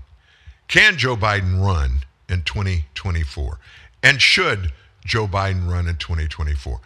This is a longer piece, audio piece than we normally run here. But I thought it was important that you hear not just the outcome at the end, but how they get to the opinions of that. And whether or not you like those that are on The Five, they respect each other's opinion and they talk to each other, even when they disagree. You want to hear them talking down anybody. That means they're positive in what they're looking for, and they don't feel like they have to denigrate somebody with an opposite opinion. Here's The Five from yesterday about Joe Biden running in 2024. It's a full-on mutiny against President Biden as Democrats and the media ramp up the pressure to stop Biden from running in 2024. Democratic voters repulsed by the president's performance. A New York Times poll shows 64% do not want Biden as their nominee. And 94% of Democrats under the age of 30 said they prefer a different candidate. The Times publishing a stunning report about how staffers, quote, quietly watch out for Biden during his trips to the beach and are very worried about his age. Quote, he often shuffles when he walks, and aides worry he will trip on a wire. He stumbles over words during public events, and they hold their breath to see if he makes it to the end without a gaffe. And it's not just the liberal media taking notice. Former Obama advisor David Axelrod pointing out that the president just doesn't have what it takes to get his message across to voters. When Democrats chose Joe Biden, when Joe Biden was elected, he was elected for the very things that he's being criticized for. He was elected because he was considered a calm, conciliatory figure. When he tries, people say, why isn't he, more angry out there? When he tries to do that, he comes across like Clint Eastwood in Gran Torino chasing kids off the lawn. It's not a good look. That's not who he is.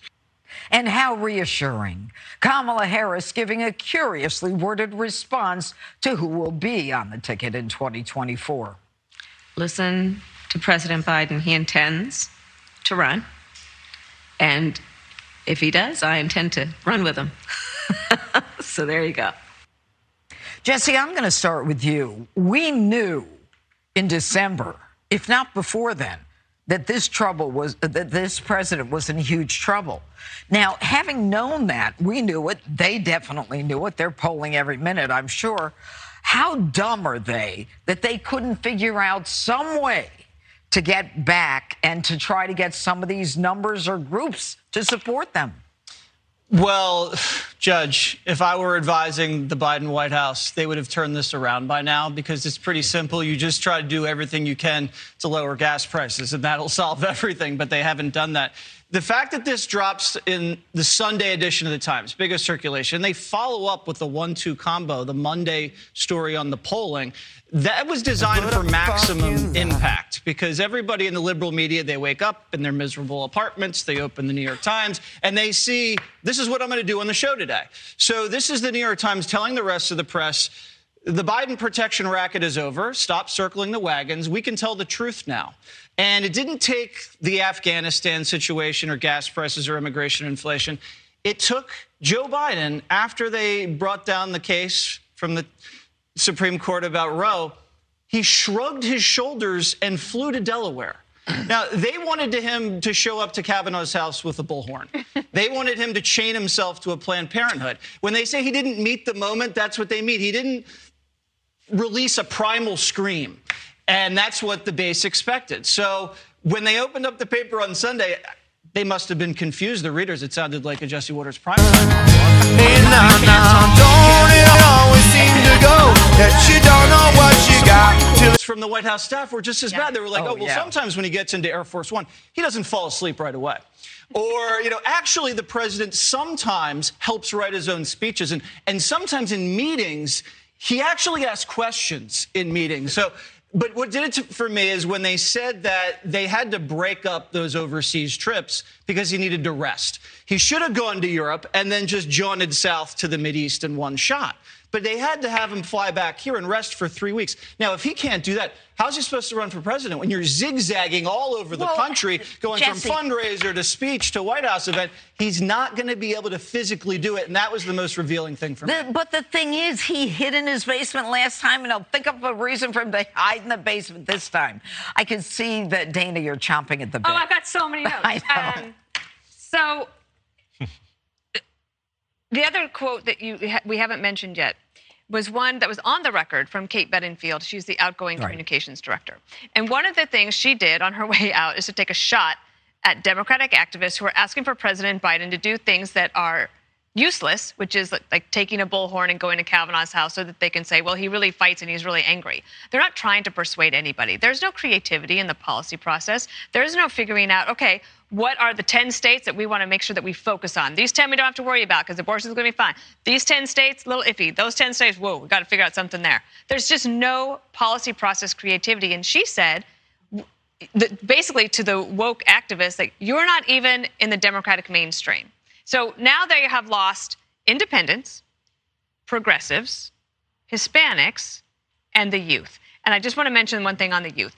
They're not necessarily the most reliable voting group, but they mattered in this past election when Biden put together a pretty impressive coalition of the willing, even if it was hold your nose and vote for him so that they could try to beat Trump. Mm-hmm. Now you have the youth, for example, amongst the 18 to 29-year-olds, only 5% of them want the party to renominate Joe Biden. And then you have somebody like Mayor Pete, who says on air that they want pilots who are over 65 to retire because they want a new generation. They want off with the baby boomers. When we have a pilot crisis, when we have a problem that every airport is basically dealing with all of these delays, and you need every pilot that you can get, they're playing the age card on these guys. My last point is Biden was only 1 year old when Harry Truman took office.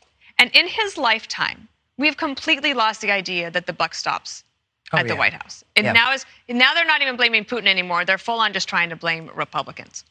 You know, I'll tell you, Harold, I see you made a lot of notes. This is everybody's getting very excited here.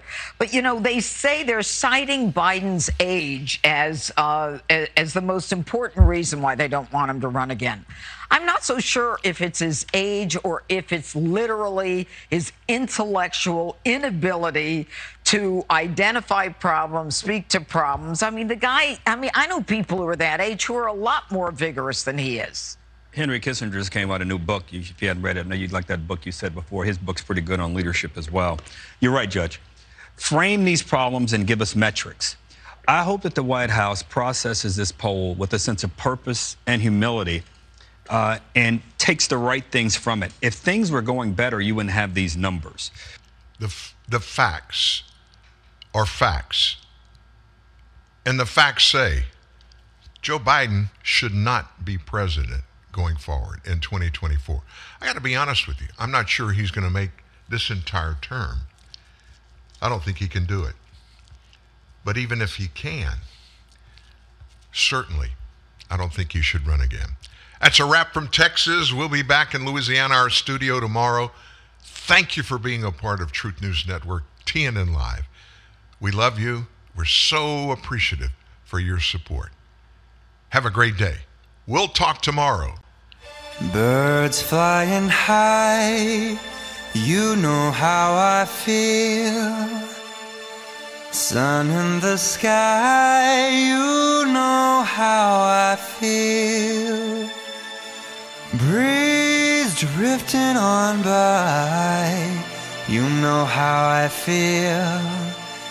It's a new dawn, it's a new day, it's a new life for me, and I'm feeling good. I'm feeling so good.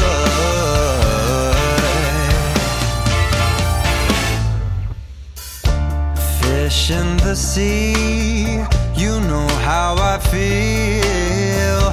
River running free, you know how I feel. Blossom on a tree, you know how I feel. It's a new dawn, it's a new day, it's a new life for me, and I'm feeling so good. Dragonfly out in the sun, you know what I mean, don't you know? Butterflies all having fun, you know what I mean. Sleep in peace when day is done, that's what I mean. And this whole world is a new world, and a bold world for me.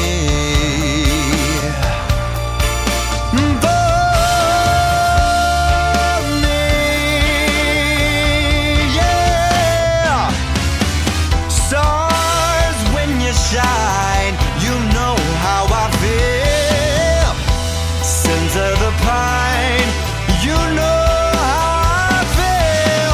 Freedom is mine, and I know how I feel. It's a new dawn, it's a new day, it's a new life. It's a new dawn, it's a new day, it's a new life. It's a new dawn, it's a new day, it's a new life, it's a new life for me, and I'm feeling